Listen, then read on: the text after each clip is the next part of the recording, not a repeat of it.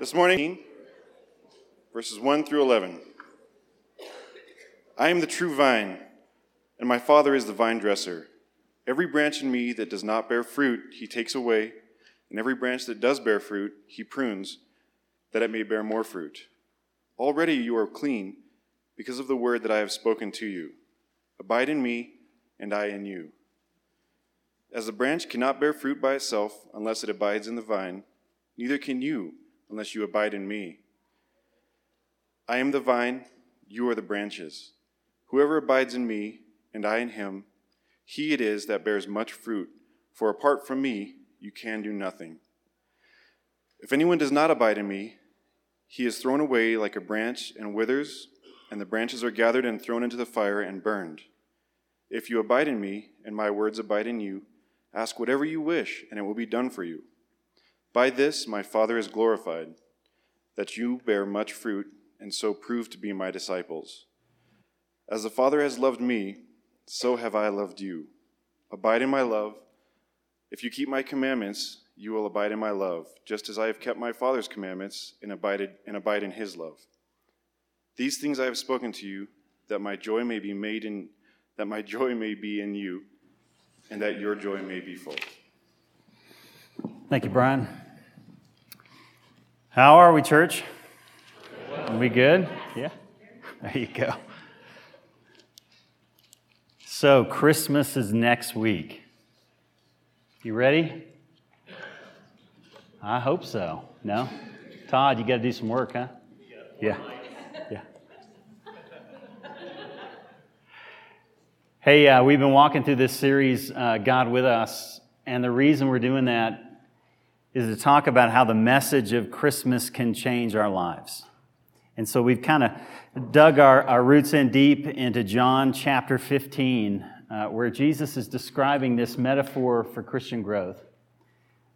That the picture for Christian growth is that we are the branches and he is the vine. And that life in Christian life is not about, and this is important, taking up a bunch of rules. I know we got 10 big ones, all right? We got the 10 commandments, but the Christian life doesn't begin with obedience to 10 commandments. It doesn't begin by changing your life. Some people think, hey, before I come to Jesus, I guess I need to kind of get stuff in order. I can't come to church maybe this week because I had a bad week, and I just can't come in. But that's not what Christianity is about. It's not about taking up rules. It's not taking up a philosophy or a new religion. Rather, what Christianity is God taking us up.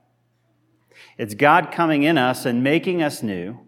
And so growth in the Christian life is the same way that Christianity begins. Our salvation begins with God coming in and making us new. Well, the way we grow in the Christian life is by, as Jesus said, abiding in him. Now, imagine this. Imagine you saw someone, and they're out in their backyard, and they got these apple trees, pear trees, peach trees, but they're just not producing the kind of fruit that they want. And so they decide to go mechanical with it. Instead of doing organic growth, they're going to go over to King Soopers. They're going to buy the organic produce, take those apples, pears, and start tying those pears to the pear tree. Now, from a distance, right, that tree is going to look pretty good. Maybe look a little too good. But in a week, all you're going to have is rotten fruit. And see, sometimes what we try to do in the Christian life is change our behavior. And we think, okay, for God to love, God can't love me, right? I got to do the marriage thing right. I got to do the money thing right. I'm not doing it right, and so God can't love me right now. Have you been there? Or maybe God is against me, or maybe the things that are happening in my life are a sign that God is punishing me. He's trying to hurt me.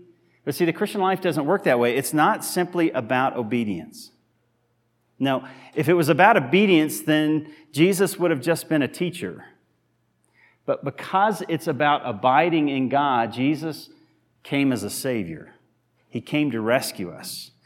And the way we grow is by trusting more in what Jesus has done. Now that, hey, hi. I heard somebody say hi. Now that we're in Colorado, and I imagine you have this too, how many of you have the real tree? We do the real tree here? You guys do the real tree? Right. Yeah, we went over the caps, and thank you guys for letting us do that. And we cut down 2 real trees. brought them in our house, tied them on the van, kind of a Griswold family Christmas. Put them on the van, got them in the house. Now they're sitting in water. And I'll tell you, they look brilliant. We put lights on them. I think this week we're going to start putting some ornaments up. They look good. But the reality is, no matter how many ornaments we put on, no matter how many lights we have, in a week or at the end of the month, they're going to be in the curb. Because though the tree looks alive, the reality is it's dying. And no matter how many lights or ornaments you place on that tree, the reality is that it's dying and it will be dead. Well, the same thing happens in the Christian life. Just changing your behavior on the outside, but not addressing the desires of the heart and the inside is like putting ornaments on a dead tree. It may look alive, but the reality is it's dead inside. And so what Jesus is describing is, how can we allow the life of God to work in us and then to flow through us? And so last week we looked at 2 behaviors we need to pick up, because there is something we need to do. That as God abides in us, the way we respond to His abiding in us is, first of all, by abiding in His Word. And so He said that down in verse 7. He said, abide in my words, or remain in my words. And then second, in verse 9, as we abide in the Word of God, we also have to learn, as we read the Word of God, to see in it the love of God. And so if you look down in verse 9 in John 15, He says, as my Father has loved me, so I have loved you. And therefore, we should abide in His love. That as you get into the Word of God, often I think sometimes what we do is we look for the instructions. Okay, God, what do I need to do? But the Bible is not basic instructions before leaving earth. Have you heard that? Terrible. It's not instructions. What the Bible is a story of what God has done to rescue us. And see, only when the story is true do the commandments matter. If the story of Jesus coming and dying for us and rising again and giving us new life, if that story isn't true, the commandments don't matter. Because what the Bible is about is not you. I hate to tell you, it's not about you. It's about God and what He's done. And the more we're amazed at God and what He's done for us, the more we find that there is love in our heart for God and a willingness to love others. Because we see how much God has loved us. And so as we get into the Word of God and abide in His Word, we have to see in His Word His love. And so today what we're going to do is we're going to look at how that love and how His Word produces fruit in our lives. And again, it doesn't do it simply through our willpower. Rather, what we're going to describe and discover is that the change that happens in our life happens because of the power of the Holy Spirit using the Word of God and using the love of God to produce, you ready, the fruit of God in our life. That the Holy Spirit has to use the Word of God, the love of God, to produce the fruit of God in our lives. Because the fruit is called the fruit of Jason. No. It's the fruit of the Spirit. You're not the producer. If it's the fruit of the Spirit, then allow the Spirit of God to produce in you the kind of change He wants to produce. You with me? And so as we jump into this today, we're looking at how does God use His Word, how does He use His love to change us through the power of the Spirit? Last week we ended with a prayer. And I don't know if you grabbed this on the way in. Hopefully you kept one from last week. Did you grab one of these little Advent cards? As you come in, they're right on the table. And on that Advent card, this bookmark, there's a prayer. And see, last week we ended with the idea that there's nothing in Christ, there's nothing I can do that would make you love me more, and nothing I have done that would make you love me less. See, that's the good news of the gospel. It's not your doing that causes God to love you, it's your being. And your being is a child of God. Isn't that how we treat our kids, I hope? If we loved our kids based on what they did, I have a lot of orphans in here, right? We love our children based on who they are. Well, God is our Father. He loves us a lot better than we love our kids. And He's constantly reminding you, I love you not because of what you did. I love you because of what my Son has done. And because of that, you are now the children of God. And so we have to learn to be in Christ and not just simply do in Christ. Now today we're going to pick up the second aspect of this prayer, which says, your presence and your approval are all I need for everlasting joy. Your presence and approval are all I need for everlasting joy. So let me ask, is God pleased with you? Is God pleased with you? And to answer that question, just in that moment, where did you go? I know where I would have gone. I would have gone to how my week went, right? Maybe how last night went, or this morning, right? Driving in, arguing in the car. Is God pleased with you? Does He approve of you? Often we look to our behavior. Because we're going to discover when we look to our behavior, it reveals that we don't really trust the love of God through the person of Jesus Christ. Because what God wants us to look to when it comes to God's pleasure is not what we do. God's pleased with us based on what Jesus has done. And see, that's what He's going to get into again as we look in John chapter 15. He says, if you look again in verse 1, I am the vine and my Father is the vine dresser or the gardener. Every branch in me that does not bear fruit, He takes away, but every branch that does bear fruit, He prunes, that it may bear more fruit. So abide in me, and I in you. As the branch can't bear fruit by itself, unless it abides in the vine, neither can you unless you abide in me. I am the vine, and you are the branches, so whoever abides in me and I in him, it's he that bears much fruit. But apart from me, you can do nothing. Now, by nothing, he's not saying that non-Christians don't do good things, but they can't produce the kind of fruit that God wants to produce in your life. If we're not abiding in Jesus, abiding in God, which means being in intimacy with God through His Word and through His love, through the gospel, it's not going to produce in our life what God wants to produce. You know, one of my favorite passages is Galatians chapter 2, verse 20. And it simply says, I have been crucified with Christ. So when Jesus died, I died. Now, by I myself dying, it's saying my record died. My sin died. My standing before God, before I met Jesus, was based on what I did. My standing before I met Jesus was based on what I did, and what I did wasn't that great. What I presented to God was a life of rebellion, of lust, of broken relationships, and more than anything, of living for myself and not for Him. That's what I had to present to God. But when He says, I've been crucified, what He's saying, Jason, stop evaluating yourself based on what you've done. Realized, I've wiped it clean.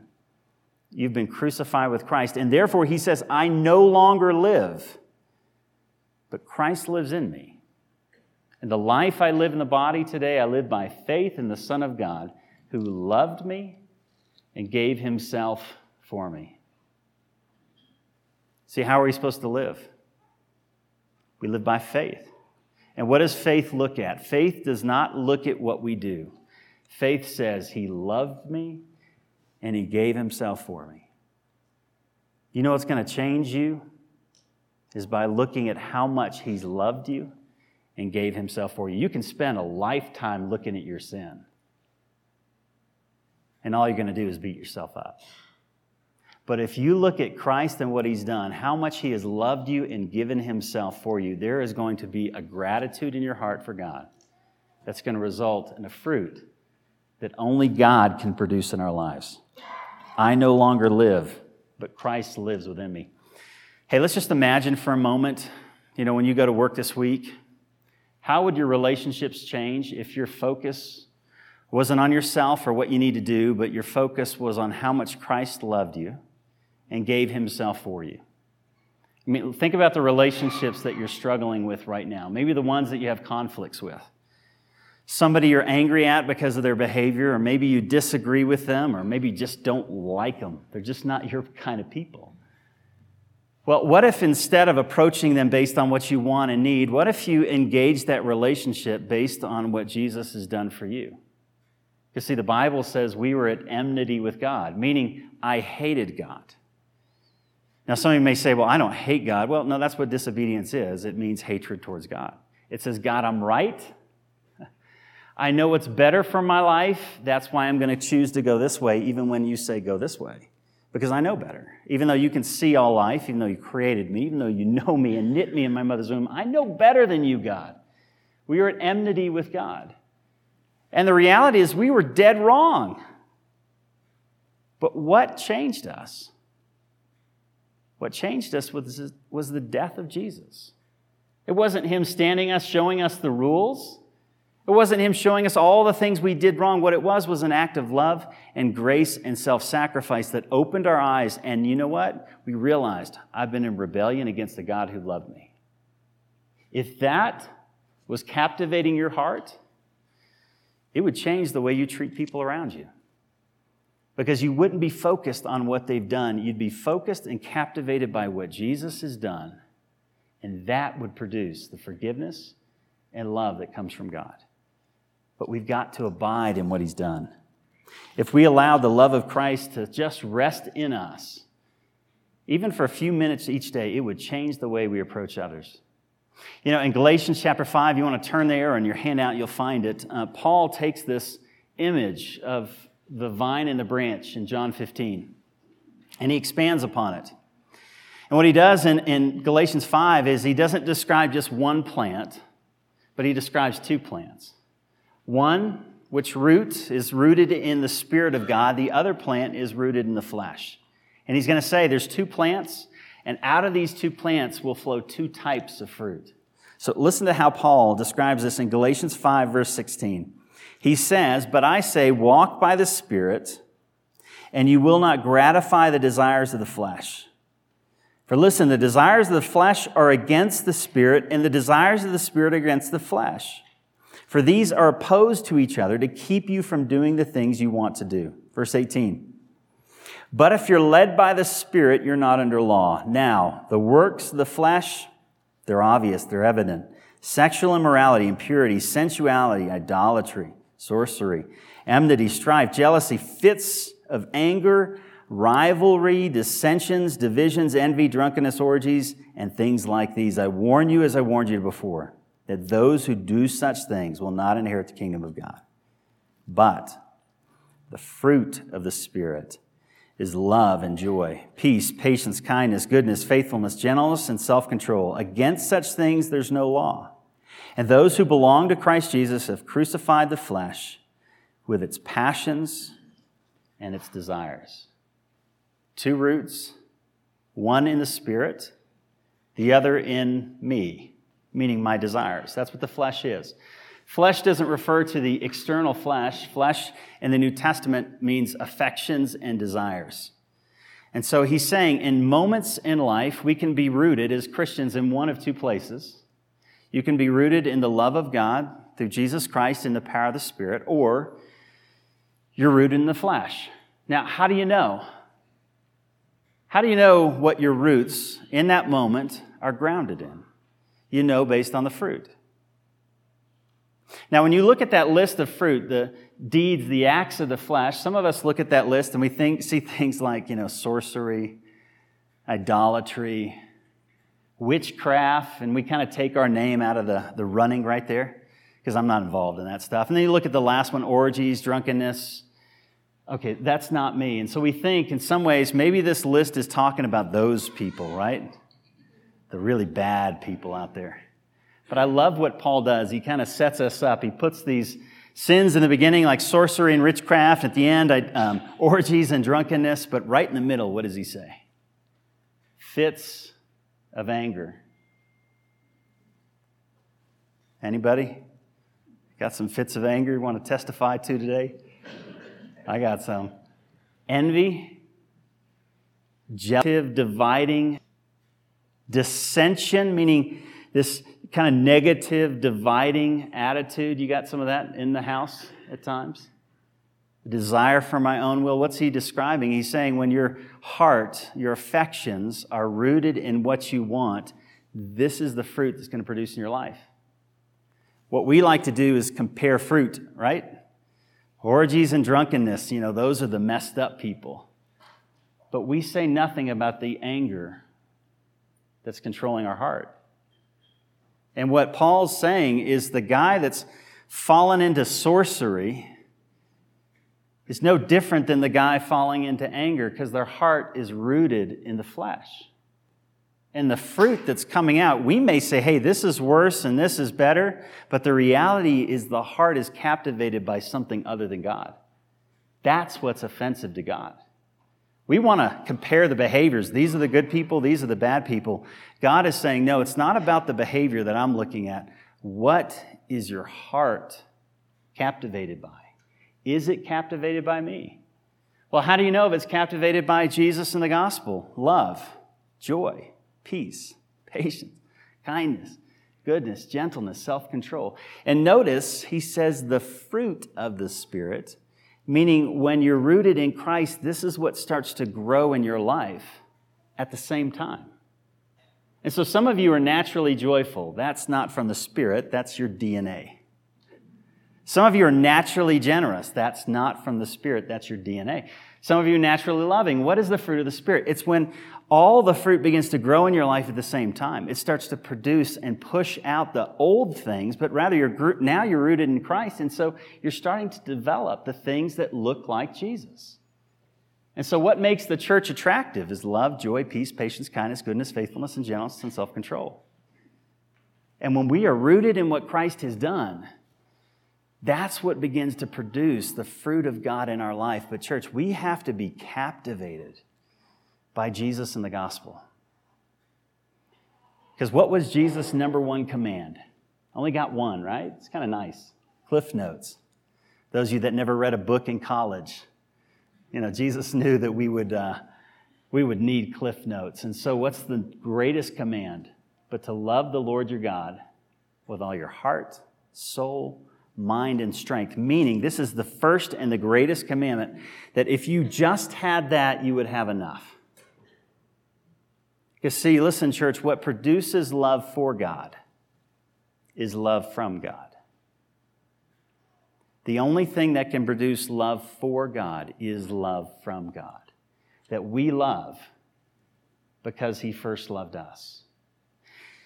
And so the secret to the Christian life is the more we understand and dive into the love from God, the more we will experience love for God.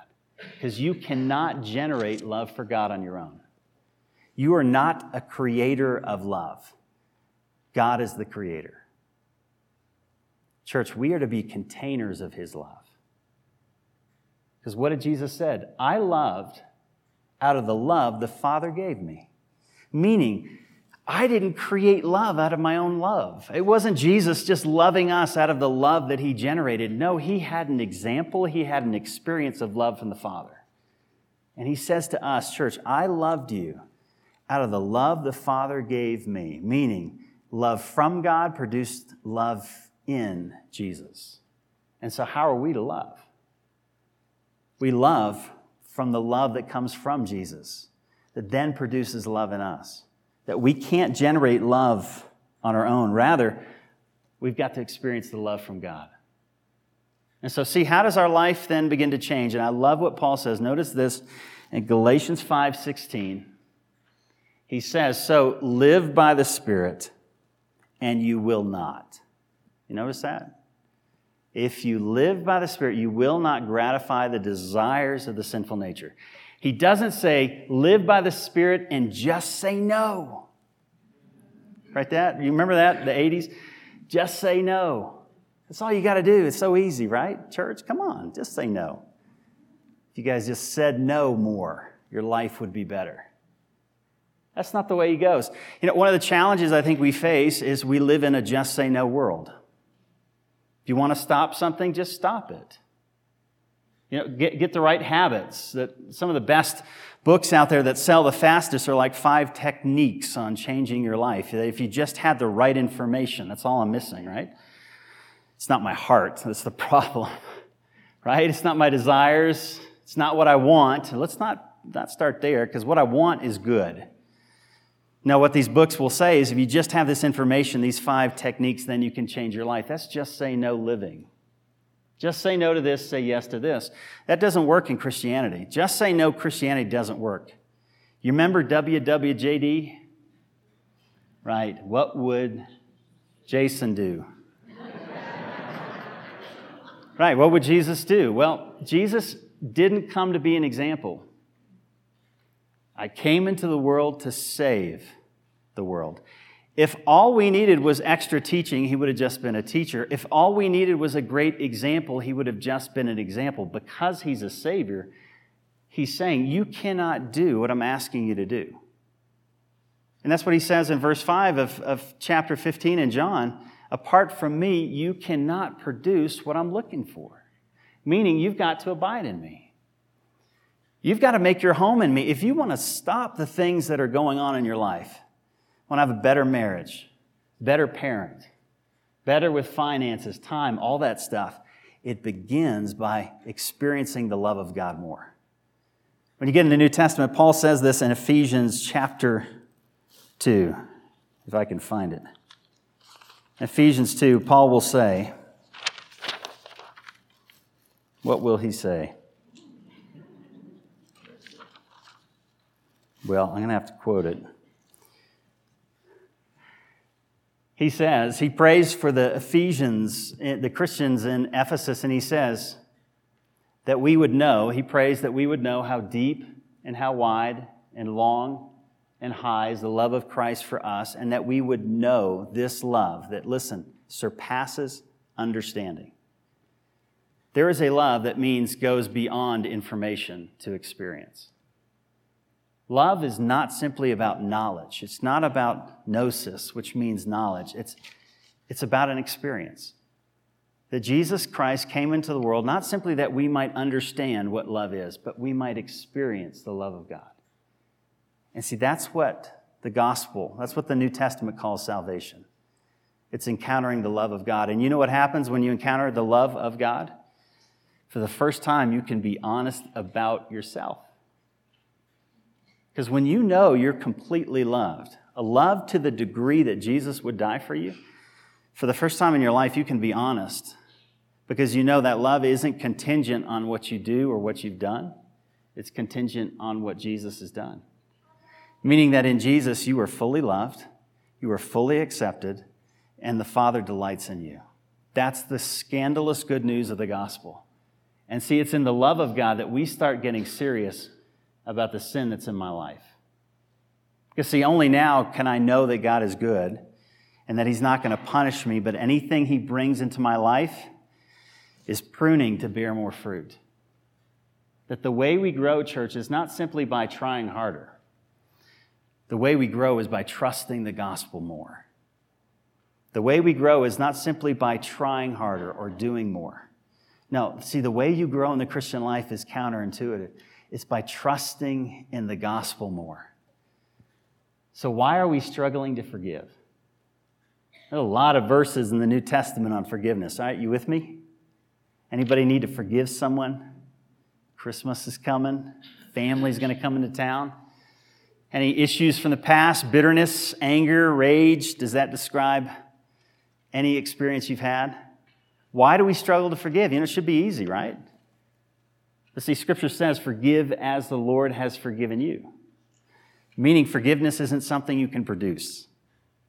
It's not something you generate on your own. The only way you can forgive others is by first experiencing the forgiveness that comes from God.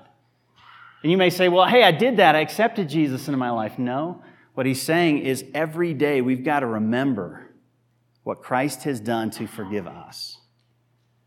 And the more we start to recognize what Jesus has done, the extent to which he was willing to die and to love me, to that extent, I'm going to have the power now to forgive others. Not because I'm generating forgiveness, but rather I've got a well of forgiveness that, listen, church, will never run dry. And there's nothing you can do to me that could compare to what I've done to him. And every time I look at the vast chasm of my sin compared to his love, I can then turn to you and look at your offense and say, you know what? I can forgive that. I can forgive that because look at the forgiveness that God has given me. You know what that is? That's faith. That growth happens by faith, and growth happens as we deepen our understanding of what God has done for us in the gospel. And through that, we begin to live out into the world in the power of the Spirit. Are you with me? Church, we need to say no to just say no Christianity. We need to stop working on sin management and start working on the desires of the heart. And as we go out into the world, not simply to cultivate a life that will impress others, but to cultivate a love that will impress God. The only love that's going to impress God is His love. And the only way we can experience that love is to look at our life and be honest and say, Father, I need to know the love of Christ. I need to know that in my marriage. I need to know that with my kids. I need to know that at work. I need to know that when it comes to the life that I want and thought I should deserve. Father, I need to lay down the desires of the flesh, and I want to be rooted and grounded in Christ. And this week, not to simply have more willpower, but more of God's power.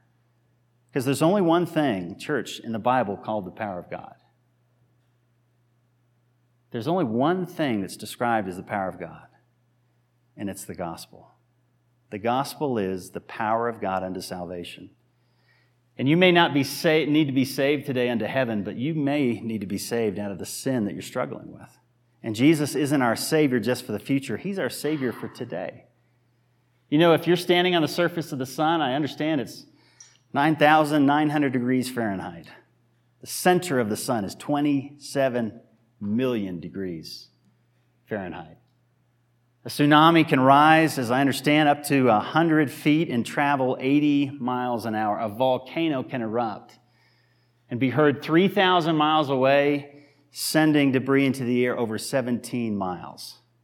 They realized there was recently discovered a comet that was traveling through space at 1.5 million miles an hour. Listen, none of those things are called the power of God. None of those things come close to the power of God in the gospel. Which means as we trust more and more what God has done, we allow the power of God to change us, and we allow His power to work through us. Do you see? Change doesn't happen simply by trying harder. Church, change happens as we worship more. And this Christmas, let's worship what God has done. Let me pray for you. Father, I thank you that the message that you've given us, and certainly the story of Christ coming into the world was Emmanuel, God with us. That Jesus, you became flesh. You took on our brokenness. You experienced life as a man. You knew what it was to be rejected. You knew what it was to be cast out by someone who was to be your brother, someone who was close to you, who shared life with you and bread with you. And yet you were rejected by those who should know you the best. Jesus, you know what it is to be hungry. You know what it is to be naked and ashamed. You know what it is to have others look at you and judge you. And yet you were the perfect Lamb of God. There was no reason for you to be cast out of the presence of God. Yet we have every reason to be rejected by the Father. But it's through the love and the sacrifice that you've shown that we are grafted in. And Father, our life is now in Christ. And so this week, Lord, may the love and the Word of God, may the power of the gospel guide us to produce in us the fruit that comes from you. Father, guide us, we ask this week in Jesus' name. Amen. Will you please stand as we respond in worship?